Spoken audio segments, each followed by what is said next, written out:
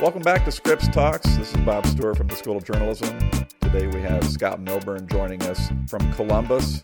Scott is a graduate from the School of Journalism from back in the day and has worked in political communication for most of his career, but now works in healthcare public relations. So, Scott, welcome to the podcast. Tell us what you're doing right now. Thanks, Bob. It is mercifully a sunny Saturday here in central Ohio, and I walked about half a block away from my house to a park because my son is mowing the lawn, thank heavens, and I am sitting on bleachers on a decidedly empty soccer field, which otherwise would be full of suburban helicopter parents like myself. Typically would be full of those folks on a Saturday morning in Upper Arlington, but is deserted today, except for me and you. Well, it's good to be there. I can sort of picture that because we're getting used to these new landscapes of places without people. Indeed. I work at Nationwide Children's Hospital, as you had talked about, and I had to go down to the hospital yesterday. It's the first time I'd been there for 3 weeks, and it was a ghost town because all non-urgent procedures have been postponed until further notice. And so a place that is typically busy and babbling with the sound of kids, some running, some rolling, parents, doing what parents do with little kids, chasing them and telling them to be quiet, all that was gone. And it was, I guess in some ways for me, aside from empty shelves of toilet paper, it was for me a really kind of stark example of the impact that the pandemic is kind of having on our world. The roll down 315, my commute route was a little easier, but getting to work, getting to a hospital, and having it be almost empty was a big change for me. This pandemic mercifully has not targeted children. That's right. So I'm wondering what kind of planning and what kind of adaptation, other than just putting everything on hold, what is Children's having to do to prepare for this pandemic as it rolls into Ohio? Not in any particular order. Certainly supplies are an issue, and supplies are an issue because our staff are critically important, right? You can't care for patients and their families without people. Nationwide Children's has 13,000 employees. We need at every turn to make sure those people are safe, they are healthy, they are equipped with the gear they need to care. And so both making sure there's enough personal protective equipment, PPE as we call it, making sure that we have enough into the future, a good stockpile of that stuff, making sure that we have a good line on suppliers, reliable line on suppliers is important. Making sure that people have up-to-date information on how to, as we say, don and doff, put on and take off. That PPE is critically important. And then making sure employees know just what's going on. Nationwide Children's Hospital is the second busiest pediatric hospital in the country. It's a top 10 U.S. News ranked hospital. We are a top 10 NIH-funded research center. There's a lot going on. It's a place where people want to be because of its ability to care, to innovate, and to, simply do things that other places either can't or choose not to. So people want to be there, and they want to be there because they're good. They're smart. And smart people want to know what's going on. Everybody wants to know what's going on. Everybody deserves to know what's going on. And so as someone who works a lot on internal communication, employee communications, we have dramatically ramped up our efforts to keep employees up to speed, up to the moment up to speed on the hospital's preparation, on changes in visitor restrictions, changes in policies, procedures, updating them on information about leave. It's complex, right? This is brand new territory for everybody. 100-year pandemics aren't something that happen more frequently than 100 years by definition. And so there is no one at any healthcare facility on the planet who remembers the way we did it last time, right? There's no playbook on the shelf for this. So every effort's being made to make sure employees have what they need to be safe from a gear standpoint and from a knowledge and training standpoint. A lot of work.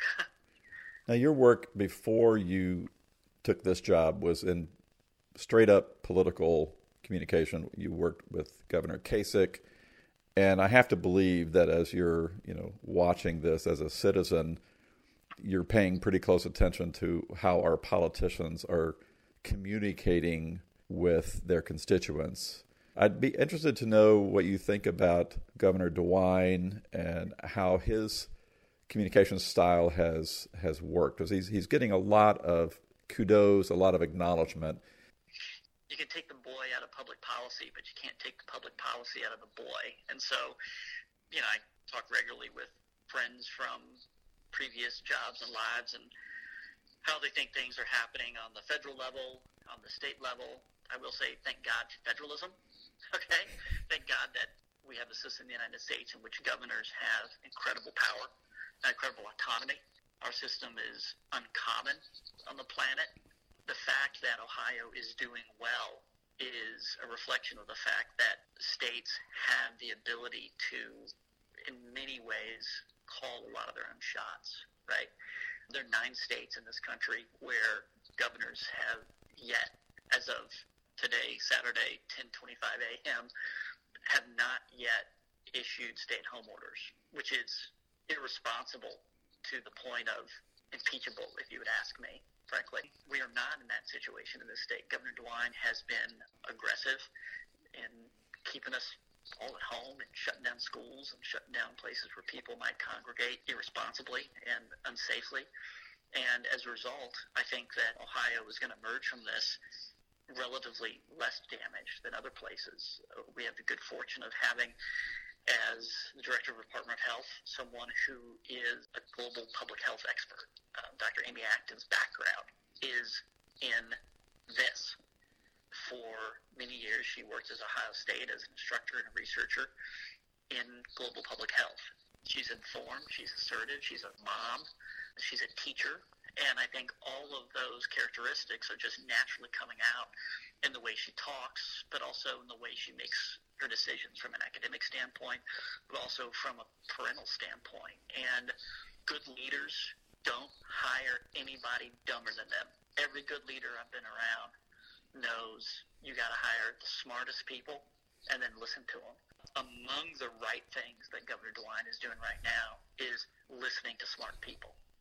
Ohio has a strong network of public health entities, both at the county level and city level. Nothing in the public sector is funded to the level that we don't like it to be funded. And so let's just agree to that and then put that aside. But at the same time, we have a robust, many-faceted network of public health entities. Here in Franklin County, we have a very robust public health system. The city of Columbus has a robust public health department. This network of kind of independent local public health entities, together with the strong 1,000-person Ohio Department of Health, is, I think, working very well right now. These are educated, well-trained people. It's a system that Amy Acton understands very well, together with our robust system of county emergency management agencies, which Ohio, again, has a very strong system of emergency management. Governor DeWine is making appropriate use of these resources. He's listening to leaders, and he's doing what he does well, which is just kind of talk plain and straight to people. We should all be grateful for it.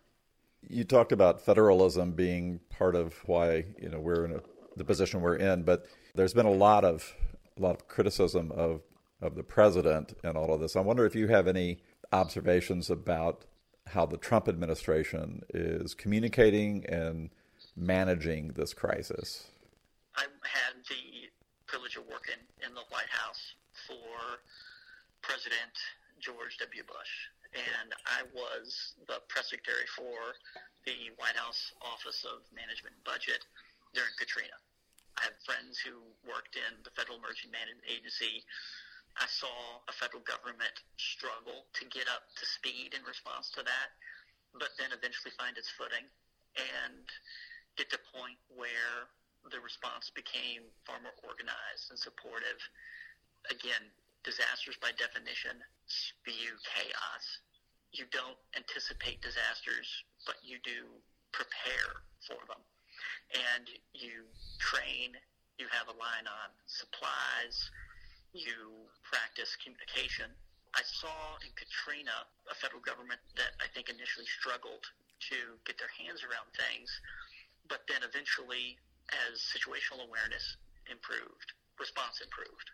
The reason that that was able to even make the modest progress that it did over time was because there are experts in place in federal agencies who know what they're doing.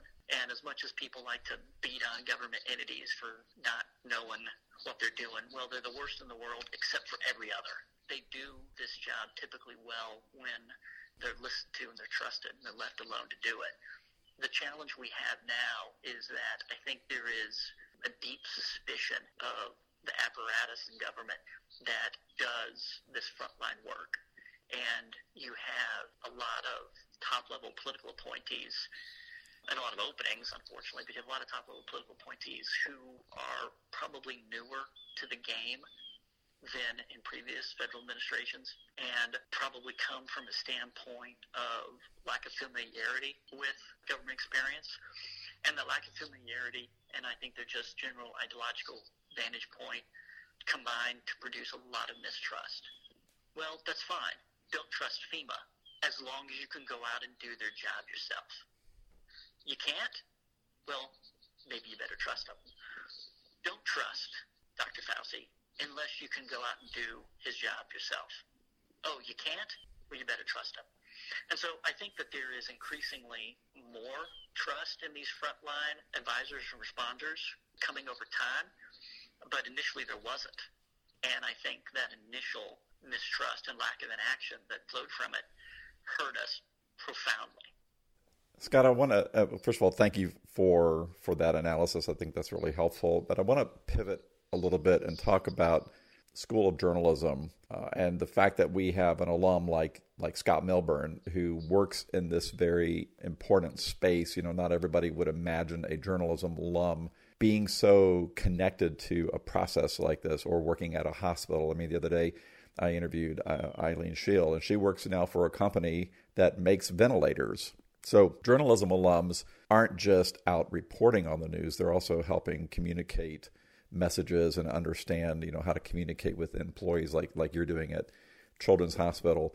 I'd be interested in your thoughts about your training and your background and how that helped prepare you to be effective in a moment like this. That's a great question. My first response is, beats me, Bob. For me, what I've always said is it all goes back to writing. Because take it apart, what is writing? Writing is rooted in three things. Something complex that people don't know, a process to translate that into knowable, accessible forms, and then an effort to get that to specific audiences in a way that connects and informs and compels that audience. For me, that's writing. Everyone has different approaches to it, but for me, that's how I've always viewed it. I find that process endlessly fascinating. I mean, I'm just kind of a communication nerd, Bob, because I love the idea of taking stuff that nobody can understand, translating into something that passes through the kind of the cognitive membranes of an audience, and then working with that audience to get them to a place that is better for society, better for them. If you're working with a client, better for the client. And all within the context, though, of freedom, right? I mean, people can ignore or disregard or disagree with what you're saying or what you're doing. That process doesn't matter at all outside of the context of a free society, a liberal society, because trying to put things in context that people understand and agree with and compel doesn't matter in a closed society. You just do what you're supposed to do. Who cares if you understand it or like it? Well, that's fortunately That's not the world we live in. Being able to practice that craft of explanation and presenting people with options, which hopefully they find compelling, is, I see, part of what I do as an American, as a kind of a practicer of First Amendment and free thought. Being able to do that in a public policy context and government context has always been worthwhile to me, because I kind of believe in the nobility of public service and kind of doing my own part just to kind of keep the wheels moving in America. I know it's kind of a long answer and kind of off, but I mean, from a high altitude level, that's kind of how I approach what I've been doing the past 25, 30 years. Graduated in 91. Let's bring the altitude level down just a bit. I should have mentioned earlier that you were on the school's advisory board, and in that position, you and several other people are invited periodically, and you always have taken the opportunity to give me, as the director of the school, advice whenever it seemed important to do that. I'm stepping down as director. There will be a new director, and I wonder if you could take a moment to give the school and the faculty and maybe even the student body some advice, because there's a lot of soul searching going on right now. The institution has had to kind of reinvent itself. Journalism is facing many, many, many challenges as the economy grinds down and slows down. The graduating seniors obviously are staring into this abyss, wondering, what's out there. What kind of advice or words of encouragement would you have for the school and its students? First, I would say, don't worry, exhale. And I would say the journalism instructional industry should remember that what it does, the fundamental concept of journalism is about education, I believe. It's continuing to inform people about stuff they need to know to live constructively and productively and successfully. That is channel agnostic. It doesn't matter if that's something that happens in a folded pile of papers that gets dropped at your driveway every day. It doesn't matter if that's over television or radio or the interweb Twitter book thingy. Change in form will always occur. I think if we get all wrapped around the axle about form, we lose sight of the priority is to continue to be good practitioners of this informing role. There's always going to be a need, a demand, a begging in America for people to help the rest of America make sense of what's going on. We just got to stay good at that. If we stay good at that and then stay agile about how we do that, the future will take care of itself.